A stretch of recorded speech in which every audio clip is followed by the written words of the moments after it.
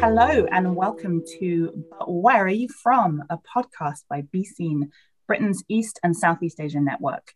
I am your host, Mayan, and with me today are Jenny Lau and Tiffany Chang. Welcome both of you. It's so nice to have you both on the podcast. Yay! Could you both introduce yourselves, please? Hi, everyone. I'm Tiffany, and you probably know me as Tiff Cooks a Lot on Instagram. And my introduction, okay. I'm a stay-at-home mom.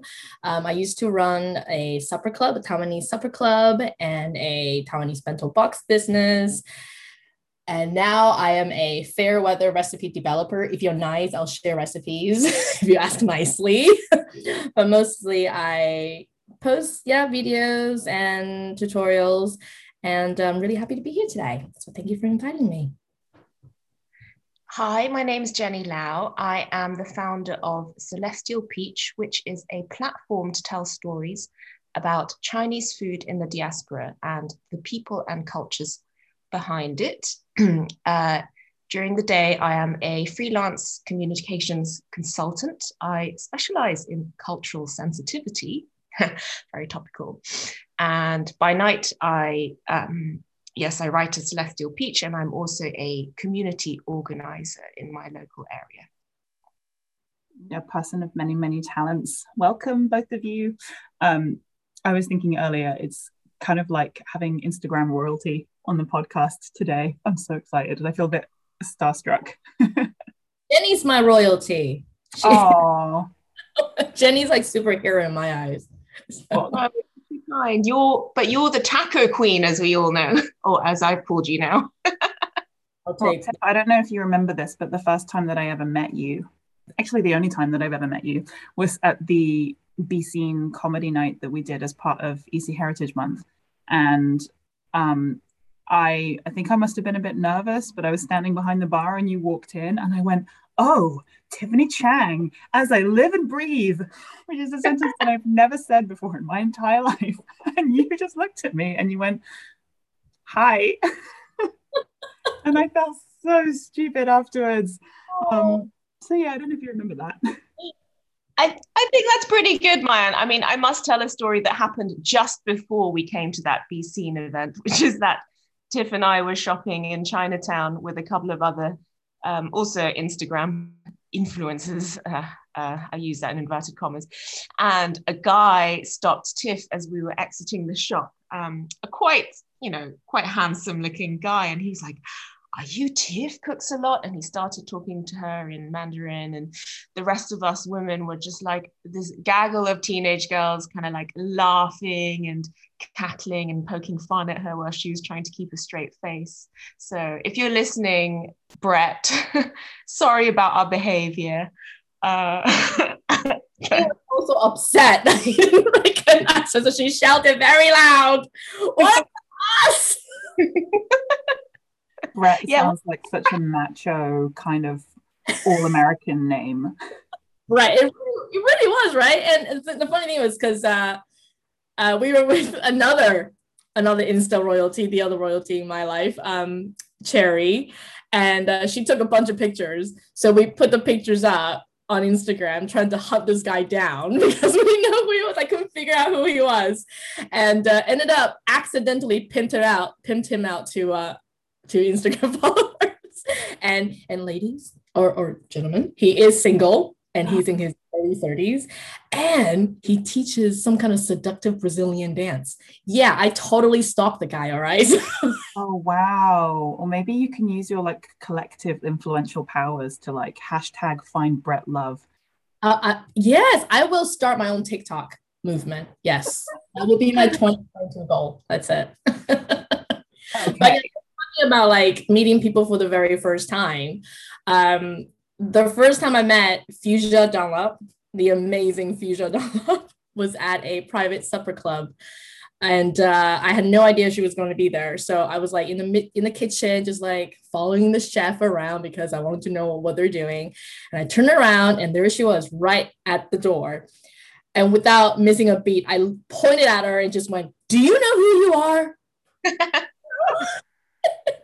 So I think that's way better than what you said to me. Because she looked at me like, yes. I went, oh my God. And then I just didn't say very much. Oh my God, that's priceless. Okay, so before we get sidetracked, I have to, it wouldn't be a But Where Are You From podcast if I did not ask both of you, but where are you from? Jenny, how about you go first? Sure. I am from East London via Southeast London. Yay. Stockholm via Hong Kong and Malaysia. So that's the kind of long answer that I give if I'm in the mood to divulge my heritage. Honestly, yesterday or 2 days ago, I had to just really tell off this guy who was asking that question and he just wouldn't accept it. And I think it depends. Yeah, it really depends. You can just tell, can't you? Listen, I saw that. Like, it was a guy serving me coffee and I felt like it was very inappropriate in that moment. Yeah. And you can just tell, can't you? Like, you can tell when someone's asking it from a genuine place of softness and curiosity, and you can tell when they're just demanding to know because it means that they can put you into whatever box that they want to check. Yeah. How about you, Tiff? So I was born in Taiwan. I am Taiwanese, fully blooded Taiwanese, but I moved to the United States when I was about 12 years old. I lived in the US till I was about early 20s, then I moved to London. So I kind of moved from places to places and my accent kind of gets really messed up. Like my American friends would tell you I have a British accent. My British friends would say there's no way in hell you have a British accent. You still sound very much American. And then the Taiwanese people, I don't even have friends in Taiwan, but when Taiwanese family hears me, they're just like, you just sound weird. So yeah, a little bit of everywhere. But yeah, I've been in London for about 17 years now. So that was unexpected, but. So you're a Londoner. Both of you. That's all I think it's me. Yeah. That's very interesting because you and I both left I guess our home cities around the same age. I left Hong Kong aged 11 and you left Taiwan at 12. And I think that is a very formative year apparently, or age to sort of change environment. It's quite traumatizing without using that word lightly. Yeah, I mean, you're being uprooted. Yeah, did you choose to move? Was that your decision to move from Hong Kong, or was it your family's, or? No, it was part of our kind of migration story, I guess, but it didn't work. I mean, it worked out, but it didn't work out in different ways. So I'm still reckoning with that right now. In fact, it's taken 25 years at least to even start to address what it did to me. Wow. Jenny, I know that you mentioned that a big part of the work that you do on food is to do with diasporic communities, and we all see how moving around and how migration actually develops kind of pockets of different types of cuisine, and it's quite clear to anybody who follows any of you on social media that food is such a big part of both of your identities. So how did you find those communities, and why is food such a powerful vehicle for you to express yourselves?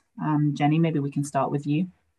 Absolutely. I think it's twofold for me.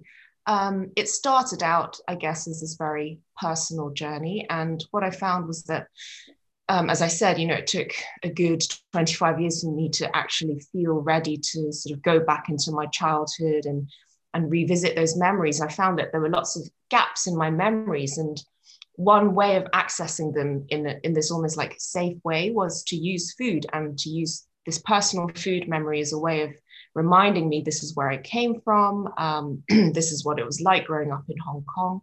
And at the same time, I found that process quite healing as well, because I started returning to a diet that was, much more ancestral and much closer to what I ate as a child.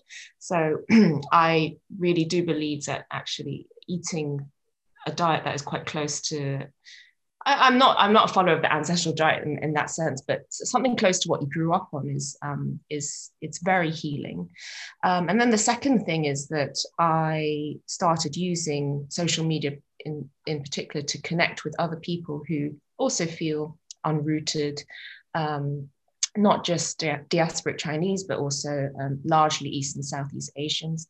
And that's how I came to start these events that I run, which are, potlucks and kind of supper clubs. And it's been a wonderful way to connect with people and to bond over a very sort of specific shared love of food, but always with a view to, sharing stories about where we come from.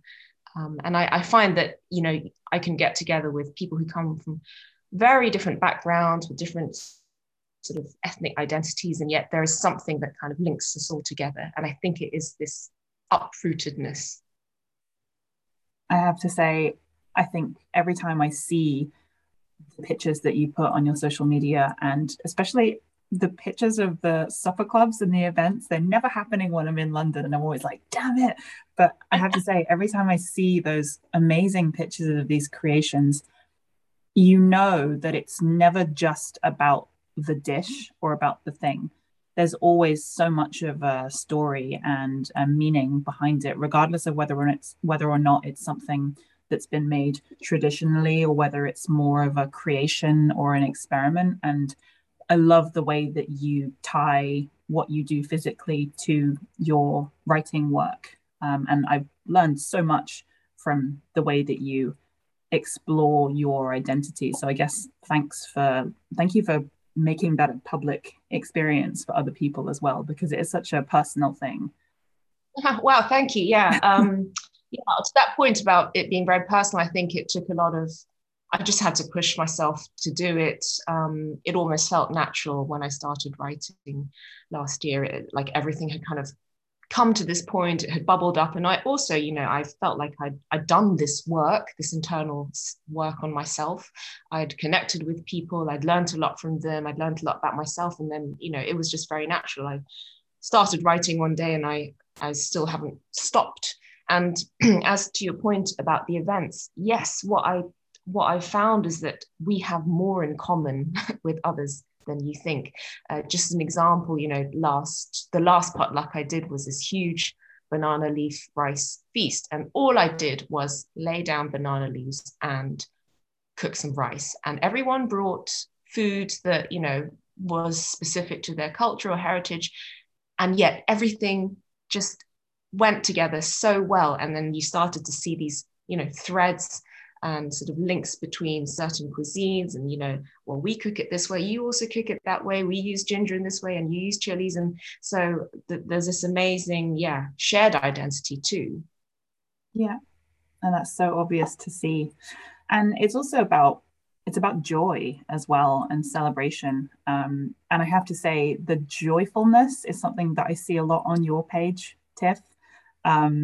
If anybody who follows Tiff on Instagram, you really feel like you are slotting right into kind of like an elf on the shelf, fly on the wall kind of thing in Tiff's family life. You see the ups and the downs, you see whatever the kids are doing that day, whatever, disruptive thing has happened, but you also see so much joy when you discover new things or when you're cooking things and you're happy with how they turned out.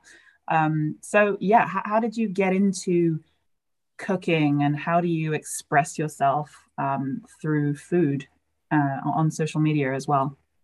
Gosh, I'm really glad you said that you're experiencing joy when you see my feed, because I always thought it was so miserable. I feel like I'm always complaining the whole time about my life. That was such an eloquent response, Jenny. I got into cooking probably a lot different from how lots of people always say they got really into cooking because of the grandmothers or their mothers and stuff. My grandmother and my grandmother was a phenomenal cook, and so was my mom. My mom actually learned a lot from my grandmother, so she kind of carried on cooking and testing my grandmother's recipes and all of that, but she never shared any of them with me. I was kind of forbidden from being to the kitchen, even though my family runs a restaurant, my family still runs a Japanese restaurant in Northern California. My grandparents were both educated in Japan. I was actually able to understand Japanese up until the age of 3. So we do have a lot of Japanese influence in my childhood, in my family. But I was always kind of like deterred from working with food. So I did not learn how to cook from my grandmother or my mother. I was not hanging out in the kitchen and watching my mother cook and any of that. So because we were always told that you need to study hard, stay away from the kitchen. That's not for you, right? So it wasn't until I moved to the UK and faced the harsh reality of how expensive it was to eat out, because it really wasn't as much as expensive in the States. But then I moved to London and suddenly it was like, how much for a sandwich? How much for fish and chips? And lots of food were cold or fried. I mean, this is like 17 years ago, okay? We didn't have the options that we have now. And that's when I kind of said to my mom, like, I think I need to learn how to cook, like actually learn how to cook. And she kind of hesitated about teaching me because you're supposed to be studying and you just learn very basic stuff. So thanks to YouTube and obviously lots of blogs, I just want to discover it on my own. And to be honest, it was completely kind of by accident that I was rediscovering my identity through cooking. I didn't really think much about it. I just wanted to cook food that was edible. I mean, like, I've been with my husband for 16 years and he can tell you the kind of food I made back then. It was horrible. I mean, like, lovely man, he would eat it and he would look at me and be like, I don't think you should feed that to other human. Just saying. So I always say if there's hope for me to cook like I cook now, there's hope for everybody. But it was really just kind of, I didn't even realize I was missing Taiwan. I didn't even know that I was missing my identity. When I moved to the States, I grew up in a predominantly white neighborhood in an almost all white high school. And even though my parents did end up moving to the States to be with me, my parents pretty much just kind of adapted to the life that we had, and my mom she was cooking Asian food, but she will modify it with the ingredients that she should find in local supermarkets. And I wasn't really missing it. I have to be perfectly honest. I wasn't missing Taiwanese culture. I didn't have any friends. I kind of just put that aside. And then, I don't know, something kind of just nags at you, right? Within you, you didn't even realize. And it was kind of through cooking. I was like, what am I missing? I'm missing some kind of flavor. And I didn't know what that was. So I would kind of try to retrace my childhood, similar to what Jenny was saying. And, would say things to my mom, like, oh, do you remember we used to eat this? And I don't remember what that would taste like. Can you describe it to me? And then I would do ample research and then try to cook it and then try to get that taste. But I'll be honest with you, I never quite achieved it. And I would be really upset. I'd be like, this is not my childhood taste, and I would keep trying recipe after recipe and it just wasn't happening. And it took actually years. In fact, I think it took competing in Crazy Delicious that I actually realized I wasn't chasing the taste of Taiwan. I was chasing the taste of my mom and my grandma. And it sounds so simple, but it kind of hit me like a ton of rocks because I'm like, I'm not really close to my family. So for me to kind of suddenly realize, oh my gosh, it was my mom's flavor that I was trying to copy. And there's no way I'll ever be able to copy that. Like, let's just face it, no matter how I cook, I could take my mom's recipe and cook it 20 times, 30 times. I would never get that flavor. And I had this conversation with my mom about it, and she was very touched, which is very, very rare for an Asian mom to actually tell me. She was like, I'm very touched. And then follow up by, but you're never going to get there because you're never going to cook like me, right? That's very Asian. But then she kind of said, but I think it's time for you to discover your own taste because you have children now, right? Mm-hmm. And I just thought, you know what? Maybe it's okay for me to not find my identity. Maybe it's okay for me to not feel fully Taiwanese. Maybe it's okay for me to create my own identity because like it or not, I did grow up in the States. I did spend an awful lot of time in the UK. You know, we travel and all that stuff. And it's okay to have these influences in my Taiwanese cooking. It doesn't make it less Taiwanese. It doesn't make me less Taiwanese. It doesn't make me less American. And I think in the last few years, with social media, actually, you know, and that's when I do think social media is a positive thing, is I met a lot of friends like Jenny on it, and they kind of helped me realize that it's okay to just be whatever the hell I want to be. It's okay to cook what I want to cook, as long as I am respectful, and as long as and you guys know that when I cook something, even if it's not from my culture, I research the hell of it, right? So as long as I know that I'm being respectful, and as long as I know that it tastes good and I can feed other humans, then I think it's okay. So yeah, totally forgot what the question was. No, that was beautiful, really. I was, tearing up there a little bit. That should be a movie. But I think that what you said about respect, and just kind of doing your due diligence is really sound advice for anybody, I think. Not just with cooking, but with any kind of like cultural appreciation. People are always wondering, well, how do I actually do something respectfully? And, nobody is saying that you have to be Taiwanese to make something a Taiwanese recipe. You don't have to be Japanese to make a Japanese recipe, and so on. But I think that doing your due diligence and just showing your respect, understanding, is such a huge part of it. And I think that you both show that very much through your respective channels. And it looks like you both have a beautiful friendship that's come out of social media use as well. So yay. There were a couple of things that both of you mentioned about kind of finding those paths later on in life. It wasn't like both of you started out, from when you were little, like, I'm going to be involved with food. That wasn't an impression of anybody. That was my small person impression. But I want to talk a little bit about that, about, it being okay to figure out stuff later on in life. And I wondered if you had any pearls of wisdom to drop for some of us who might be going through similar existential crises. I definitely think that, everyone who I speak to who's young, and I count like under 30 is young. That's really young.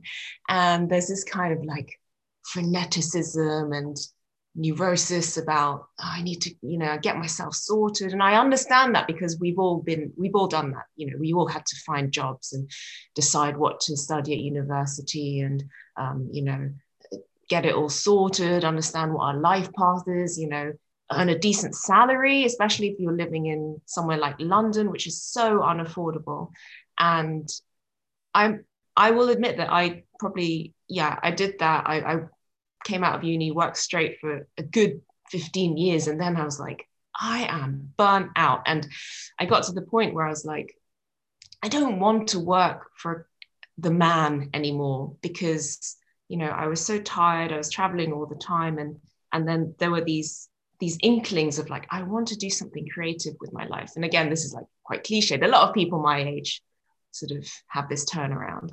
And I think I was in such a good place, because I recognized that urge in myself, but I also had very sound values. So I wasn't chasing money anymore, and I was okay with that. I wasn't being ambitious for the sake of ambitious in my career, because I knew what would come later, which is this kind of burnout and, midlife crisis, soul searching. So I kind of gave myself permission to just slack off. And again, I will acknowledge that I have privileges that allowed me to do that. I was very comfortable. I own my own place. I now live with my partner, and, we share a lot of costs. We don't have children, so we don't have dependents. I have a comfortable life, but I also know that in working really hard to achieve that, I wanted to enjoy that and to use whatever decent salary I was earning to then go and pursue my passions and to start these side projects and to experiment and to find out, what was working for me.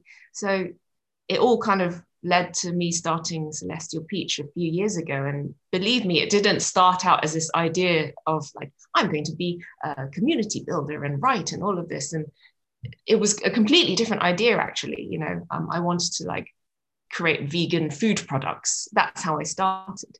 And what I did was I just let it develop itself quite naturally. I let the ideas flow out of me. I pursued many different strands. I think when people see what I do, they probably think, oh God, she does a lot of things. And I do a lot of things.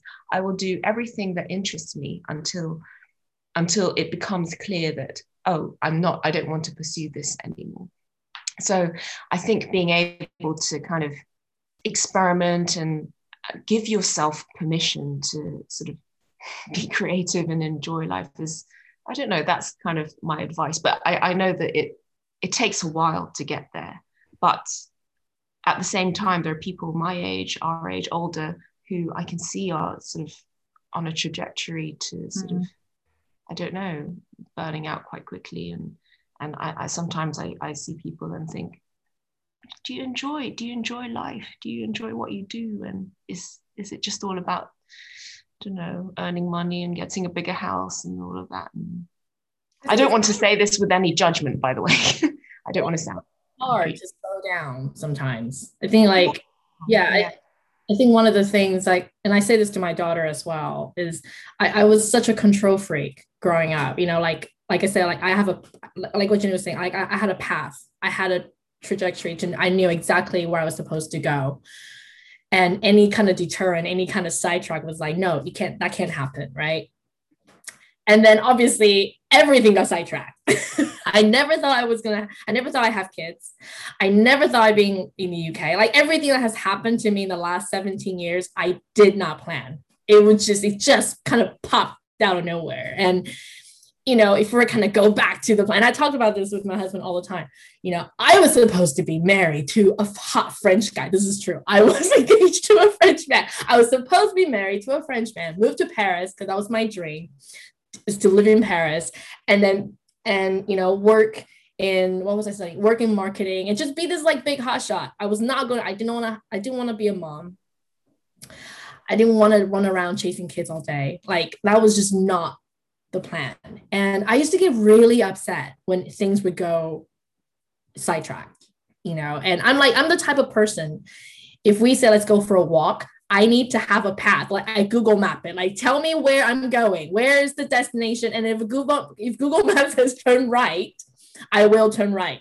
My husband is the type of person who goes, let's go for a walk. I don't know how I'm going to get there. I don't know how long it's going to take me to get there, but we'll get there, at some point. And we used to have lots of fights about that. But actually, after 17 years, he totally rubbed off, and I think that's great because it's out of our control, isn't it? I'm 41. I'm going to be 42 in like 4 months. And one of the things I've learned is I don't have control over it. And all I can do is be the best I can in the path I'm now on and just kind of accept that it's okay if you're sidetracked. It's okay if it doesn't go according to plan, because, like you said about burning out, like I used to feel that when things would go haywire, and I'd be like, that's not how it's supposed to be. Even up until like when I was doing Popbox and the Supper Club, if things weren't selling or if I wasn't, when you do a food business, everyone always says, you got to scale, you got to scale, you got to scale. And I knew in my heart that I didn't want to, but because everybody said I should, and I wasn't doing that, I felt like such a failure. But the reality was, well, I had a kid. What was I supposed to do? I couldn't scale up even if I wanted to. And like Jenny, I am very privileged. My husband has a good job and he's able to support us so I can go and be creative or whatever you want to call it. So I know I'm very lucky to be able to make decisions like that. But I just felt like, oh my gosh, I failed. fabulously, but I failed. But you know what? I didn't fail, because through all those adventures and whatnot, I met so many different people. I met some really bad people too, don't get me wrong. But I met some amazing people. And I have to say, most of them are Asian, which is, I know it's weird coming from me, but I've never really had Asian friends growing up.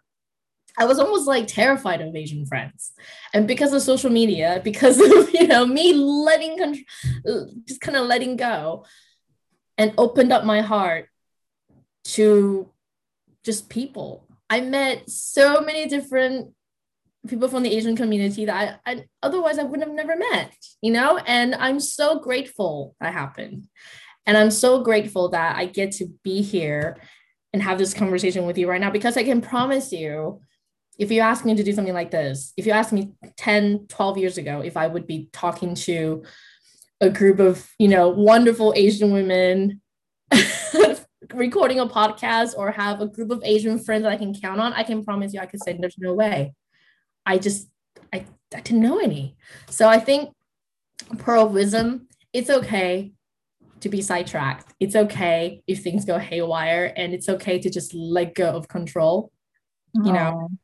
I love that. I love this. I love this idea of giving yourself permission, because it may have been your parents, or it may have been just society that's been telling you your whole life that you don't have permission. And I think particularly for people of the millennial generation, particularly those born like mid to late 80s, early 90s, when you're studying, that's around the time of like 2008 crash. So you have everybody telling you, you need to get a job, the job market's really bad right now, and then so you just feel like you have to take whatever comes along, you take whatever you can get, and you spend, I think Jenny used a really good word, like a few frenetic years just giving everything you have to just survive, really. And it sounds like such a cliche, but it is an appreciation that comes with going through lots of shit, going through years. As you get older, then you have that perspective. And I mean, I think people of my generation are kind of sandwiched in between. I'm 33, so like kind of sandwiched in between different eras. And I think that a lot of people my age are starting to have these realizations now, realizing, what you want, realizing what you don't want, most importantly, but also, like you both said, giving yourself permission to set boundaries and stuff like that. So I found what both of you were saying to be incredibly relatable. So thank you. I actually think that's great. Well, that's what I admire about the mid, 30 something, early 30 something, because that you just said it. Like, I know what I want. I know what I don't want. I don't remember ever feeling that way in my 30s. It's just like, it's mostly, I don't know what I want, never I know what I want. But even if I didn't know what I wanted, I wouldn't go and chase it. I'd be too scared, So I think it's great. I hope by the time my daughter gets to be like, she's 9 now, in 10 years time, but she's stronger than me. She already is anyway. But I think it's great that young people nowadays know what they can ask for, what is right and what they can stand up for. And I think that's fantastic. So good on you. You're the future. I think knowing what you don't want, that is so important, because once you don't equate that with like failure, although I must say failing many times is a great sort of life experience in itself. And so many things come out of failures. But knowing what you don't want, then the decisions almost make themselves for you. And then I think the older you get, the more, the less fucks you give, the more you know what you don't want and what bullshit you won't stand for. And it almost like everything just slots into place, because you're like, I don't want to work for a bad employer anymore who sort of works me to the ground. I don't want to put up with people who are fake. I don't want to spend time at dinner parties, like making small talk with people who I think are sort of racist and bigoted. Those are the kinds of realizations I came up with, and also in my early mid-30s. It's like, I don't want these things anymore. And then it's just easy because it saves you time and energy, and then you can go and pursue the things that really do matter. And I think I said something about values earlier, but if you have strong values from the very beginning, I think this is what sets you up to sort of have that trajectory, whether you scale or fail or whether it's chaotic, it doesn't matter. As long as you hold on to those values, then everything will be okay. I hope. And I guess that sometimes with failures, mini failures or whatever you want to call them, maybe we don't even use the word failures anymore, but success often comes from failure, and that you can reframe success. Nope, that's not what I meant. You can reframe failure, or maybe not even failure, just diverging from a path, depending on the perspective that you have. You can reframe that to mean success. And I guess something that I'm learning is that success is kind of defined by me and how I feel about my decisions and my actions, and not by other people, not by the bonus that I might get or the job interview that I might be offered or whatever it is. Do either of you have kind of thoughts about the sort of the success matrix that we get forced to live in? Yeah, I mean, I've ticked a lot of classical success boxes. But for example, to be very personal, one of the ones that does not deem me successful in sort of traditional Chinese kind of values is that I've kind of chosen for now not to have children. And this absolutely horrifies all the elders in my family, especially my mother. I think she thinks I'm planning to, but I just haven't told her that it's not part of the plan. And that is a very isolating experience, especially when all my friends, have multiple children, and but I really had to sit down and work on myself with that, because I had to tell myself, like, this doesn't define you. It doesn't mean anything. It doesn't mean you're successful at life in any way. So, but I felt, again, I had those values that I held dear to my heart, which were that, I practice self-love, for example. I do what I love. There are certain sort of things that are like non-negotiables in my life that, and also just realizing that my value, my intrinsic self-worth and my value doesn't rely on what other people think of me and what their expectations are, even if it's my own mother, who I love very dearly.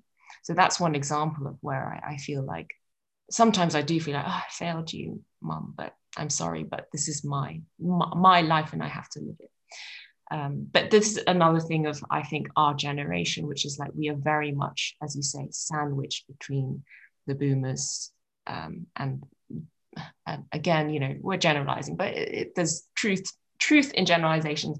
The boomers and what they kind of expect of our generation and the one below, and then we're kind of sandwiched with the sort of younger millennials and Gen Zs, and it's very interesting sort of being in the middle of the two, especially because I personally interact with both ends, and I find it quite challenging but also exciting.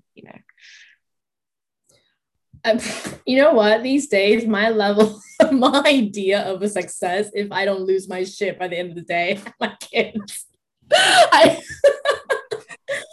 Honestly, I don't have much time to think about what success means to me. I'll tell you though, because I mentioned earlier, I don't really have that close a relationship with my mom, and if I didn't have kids, I don't think we would communicate as much. And because I have kids, she wants to obviously see the grandchildren and whatnot.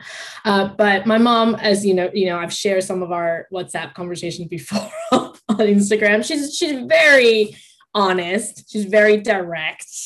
She does not hold back, and she will tell things like it is. And I never thought that she would ever compliment me until I had children. She actually said to me, I know you feel, she told me this out of the, I'm pretty sure she was drunk. She told me out of the blue one of these days that she knows that I probably felt bad about, you know, my business not succeeding or whatever. But she said, but you have been a brilliant mother. I can honestly say, I think you've done a really good job raising your children and be a good wife. Brilliant job raising your kids, and you can't buy that. And I just thought, whoa, can I record that? Like, she just have a good just recorded it. And yeah. I smacked. I was like, all right. That made me happy for like a week. It was like, I'm Oscars. But yeah, these days, like, success is if my kid, if my second one can sleep through the night. Success is if he doesn't like. Okay, the other day, I'm just going to share this on podcast. He's going to hate me 10 years from now. But the other day, my husband and I woke up to him screaming in his crib. And I walked into his room. My son, my 21-month-old son, was in his cot licking his own poop. He's got his hand deep in his nappy. And he took it out, smeared on his face. And I was like, holy... am I allowed to share? Of course. What the fuck is this? So a success is if I walk into the room and he's not doing that. Oh my God. What a slogan for 2022. Success is not having a small human you're responsible for smearing poop all over their face. Success is not eating your own shit. That is literally the slogan for 2022. So yeah, the bar is low these days. Don't you think that it's amazing, though, the way that generation gaps can actually improve communications sometimes? I mean, I think about my own mother and I see her with her grandchildren, and she is nurturing and loving and affectionate in a way that she never was with me.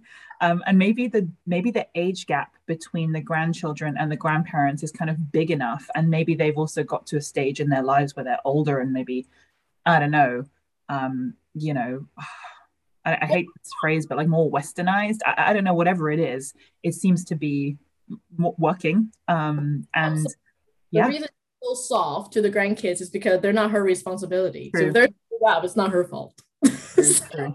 If you want ice cream at 9 a.m., she's like, yeah, go ahead. It's not my fault if they're screwed up. So yeah, that could be why.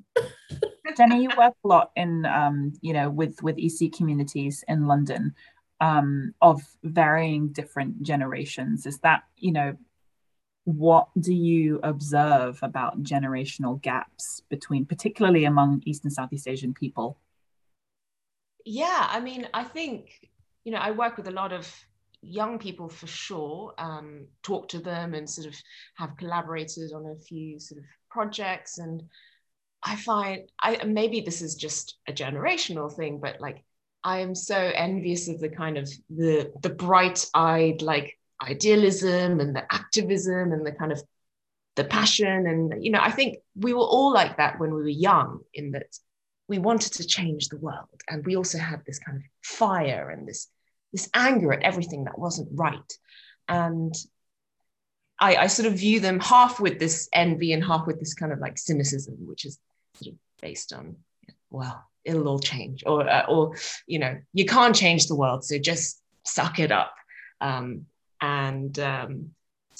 I've often had to like hold my tongue or bite my tongue, and because I think your views change with life experience as well, and with increasing sort of responsibilities. And as Tiff says, you know, the bar just gets lower. Not to bring doom and gloom to the conversation, but yeah, as you get older, the bar gets lower. And, you know, if this man isn't racist to me today, that's a success, you know, as opposed to, I want to cure the world of racism. But on the other hand, I've also been so incredibly inspired by what the sort of younger generation are doing, and the very creative ways that they're sort of speaking out and speaking up. And I think, you know, social media is such a huge part of that. I am generally very pro-social. I think it's an incredible technology, and it's a tool that we should all utilize to the best effect. Of course, there are dangers that come with it. And I'm very pleased that I didn't grow up with social media until, I think, well, let me tell you, Facebook was the reason that I didn't get the exam results I wanted in my finals at university, because it was introduced in the last year, and suddenly all my grades went down for some reason. But I'm really glad that I built this sense of identity offline, and I guess that's what worries me as well about the younger generations, that I see sort of their lives playing out, and all their opinions have to be on social, and also there's this danger of I guess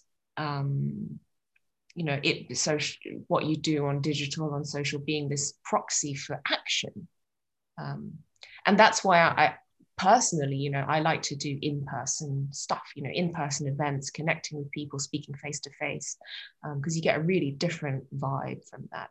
And, I've learned myself, I've had heated conversations where I've tried to call out or cancel people, and then actually met up with them in real life, and we resolved the issue, because there are things about tone, about intention, about whether you're actually listening or just wanting to rant that you do online that doesn't translate. So my unsolicited advice to everyone is just talk to people offline, as well, if you can. But it's also, sorry, this has gone into something about social media. Well, yeah, I think that social media is a really good tool. It's not I was going to try and think of a really clever analogy, but I can't. It's just a tool, one of many, in order to get something done, whether that's community building or just connecting with other people, but it doesn't replace, or at least for a lot of people, it doesn't replace. I know that social media is a lifeline for a lot of people who have a lot of difficulties, in society. But I guess, one of the questions that we get asked at BCN quite a lot is how do you connect with older people, older generations, if you only use social media? And it's so true. And that's why I think, in-person activities can be really, really valuable, or collaborating across, being in contact with different groups and there's a whole world outside social media, even if it is super useful, and I think has been a real lifesaver for a lot of people, especially during the pandemic, especially during COVID related racism, reaching a lot of people who typically maybe were quite isolated. I mean, Tiff, you mentioned that you grew up in quite a white area. You didn't have a lot of Asian friends growing up. There's a lot of people in our audience who, if you don't grow up in South London or I don't know, in certain parts of Birmingham or Manchester, which are quite diverse, you can feel quite alienated. And I think that it is no coincidence that the kind of boom in digital East and Southeast Asian community organizing was kind of exacerbated by not only the pandemic, but also by the use of social media. And I think that's amazing. We just have to take it with a pinch of salt. Yeah, I think I was quite naive when I started on Instagram. I was Facebook girl all the way through, and I only started Instagram because the food business, I was told that I had to. And I was quite naive because I thought people were being honest on Instagram. I thought, because of how can you lie about just putting your everyday photos or whatever, and I thought the people that I kind of chatted with on Instagram that would be their authentic self. And it was definitely not the case. I had no idea that people were getting paid to post. And that was a big shock. And I actually ended up unfollowing a lot of people because I didn't realize that people were using it as an advertising platform. And like Jenny said, I think social media is a great tool. It's a great way to connect people that you wouldn't otherwise. I actually just this weekend, I met a Taiwanese chef from New York City who I've been chatting with quite some time, and he's doing amazing work promoting Taiwanese food to the mainstream. Like his beef noodle soup has appeared in Bon Appetit, and he's been on Munchies and Vice, and he's just great. And if it wasn't for Instagram, I would never have found this guy. And what I love about, and I've told Jenny this before, I love it when you meet somebody off social and they're exactly the same. And to me, like if somebody said that to me, that's my biggest compliment. Like I don't, they could tell me, yeah, your food looks great, blah, blah. But to me, what makes me feel the best is when they say, oh my gosh, you're exactly like how you are on Instagram. You are exactly like how you are on Instagram. It really is. Yeah. I think you might have been fishing for that compliment, but you can have it anyway. Yeah, to me, that's what counts. Like when I met Jenny, I was like, she's exactly how she is. When I met Cherry, when I met Emily from the Rangoon Sisters, when I met loads of other people from off Instagram, I was like, you're exactly how you are. And that's great, because we all know there's a lot of fakers out there. And that's one of the things that younger people has to understand. Like my daughter too, they have their own kids their age, they have their own social media platform that they use. And she has to learn to navigate. She will come to me and be like, why so-and-so, when I see them at school, they're like this, but when they're on social media platform, they talk to me that like this. And it's a hard pill to swallow. And I think it's kind of good for kids to learn this at a young age. And, I said to my friends before, I felt like I was pretty dumb at 8, but you can't be dumb at 8 now. You have to be kind of savvy, and you kind of have to know how to control the situation and understand what is good and what is bad. But ultimately it is still good. I still like it. I probably shouldn't be on it for so long, but so we're coming to the end of the podcast now. Sad face. But I do have a last question to ask both of you. I'm going to bring it back to food because I feel like we diverged quite a lot and stopped talking about food and we started talking about really deep life advice. Okay, last meal on earth. What would it be? Tiff, go first. Chicken burger on a milk bun with soy milk. Oh, I love that decisive. Really fast. Good for you. That was too fast. Come on. No, I like it. Years. Yes, that's my last meal. Fried chicken on a milk bun burger with soy milk on the side. Wow. The irony is I asked this question to the people I interview. But if I had to answer any of the questions I ask, I actually wouldn't know. Do you know what? I would eat like the perfect durian. Maybe that's a really simple answer to this. Because you know how they say durian is like, it's just really heaty and like you can't eat too much of it. But if I knew I was going to die, I would eat like an entire durian and then die in this, like, because you get this, you can kind of get drunk on durian. Really? No. People have been pulled up for drink driving after eating durian. No way.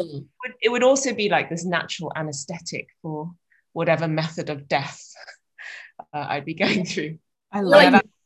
Very simple but creative solution. Yeah. Are you a durian fan, Mayan? I mean, I don't think I love it to the point of wanting to like gorge myself on it till death.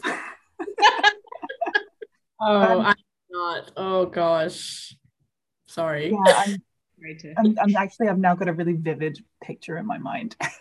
What's your last meal? What would you pick? Hey, who's interviewing who here? Well. What's my last meal? Oh God, I don't know. Actually, do you know what? I think my last meal is Christmas dinner.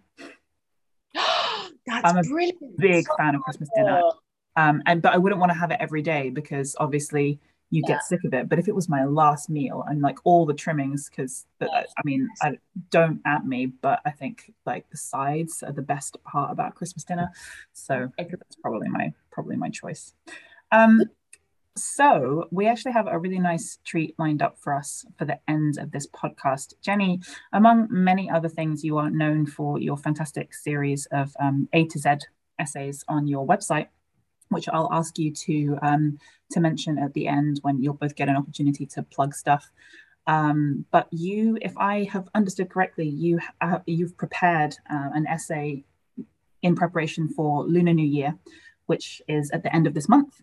and as obviously you all know, is celebrated by many people of East and Southeast Asian heritage. And Jenny has agreed to read something for us today, a little excerpt from that. So yeah, without further ado, thank you both so much for agreeing to come on the podcast today. It's been an absolute blast. And we'll leave you with this little snippet. This is an excerpt from N is for New Year Banquet from the A to Z of Chinese food. N is for New Year Banquet is written as a luxurious reunion banquet in 8 courses. And with each course, I write an open letter, decoding the auspicious ingredients that are used in that course, along with some of my thoughts. So this is course number 2. Luxury seafood dumpling trio. Edible ingots filled with the finest luxury ingredients to symbolize wealth and prosperity. Shanghainese soup dumpling filled with Iberico pork and abalone compoy broth. Black truffle and shiitake dumpling with gold leaf. King scallop siu mai with flying fish roe. Have you heard of the 5 C's? Cash, car, credit card, condominium, and country club membership. If you have acquired all of these, congratulations. You've unlocked the Chinese secret to success. Chinese girls, snag yourself a husband with the full set. Chinese boys, don't stop until you reach the top. Got all 5? Now level up and produce those children. We laugh about the 5 C's because it is a self-deprecating admission of middle-class Chinese aspirations. But I don't think we would find it funny if we were forced to admit the 5 C's that come later. Chronic fatigue, credit card debt, career burnout, high cholesterol, and midlife crisis. My hopes for my generation and those that follow is that we outgrow some of our elders' obsessions, including that with material status, which is so intrinsically linked to saving face. Dumplings and fat choy for wealth, but at what cost? To gamify life's achievements at the expense of spiritual progression is a recipe for retardation. These are my 5 C's for a new definition of wealth. Comfort, live moderately in every way and not beyond your means. Culture, work on your intellect, value brains over beauty. Communication, engage with people and society. You start by listening.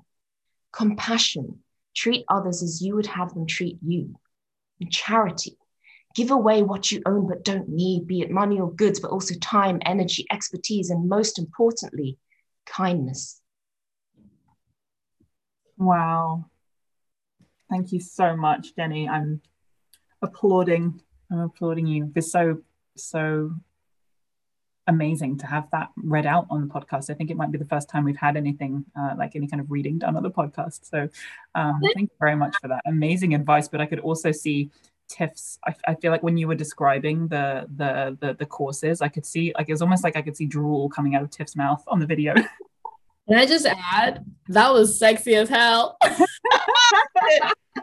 Wasn't meant to be sexy. Well, I'll take it. You know, that voice, just saying, side hustle.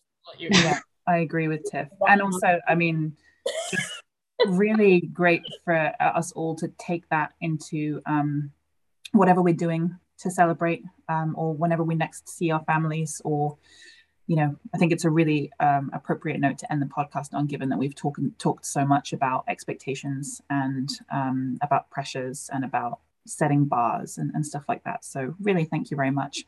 Thank you, both of you. Jenny, if people want to read your A to Z essays, where can they find them and where can they find you? You can find me mostly on Instagram at celestialpeach_UK, and you can read my A to Z essay series on celestialpeach.com, where by the time this goes out, I will also have launched a very special project for Lunar New Year. Amazing. Wow. I've got nothing. No, that's not true. I've been itching to, sorry, you didn't even ask. Could we cut that? I've been itching to start hosting stuff for clubs again. So I'm only using Instagram to promote any upcoming projects or activities. So keep following, and something might come up soon in the next few months. Yeah, that's at Tiff Cooks a Lot. At Tiff Cooks a Lot. See, how the heck did I learn marketing PR? Not even today. That's at Tiff. Right. We will also put all of this information in the show notes. So this was But Where Are You From? A podcast by BeSeen, Britain's East and Southeast Asian Network. I'm Mayan. I've been joined by Jenny and Tiff, and you can find BeSeen on Instagram at besea.n and Twitter at BESEA_N. If you like this podcast and other episodes that we work really, really hard on, feel free to slip us a donation via our Ko-fi page, which is ko-fi.com/BeSeen. And we'll catch you next time. Thanks very much. Thank you. Thanks. Bye.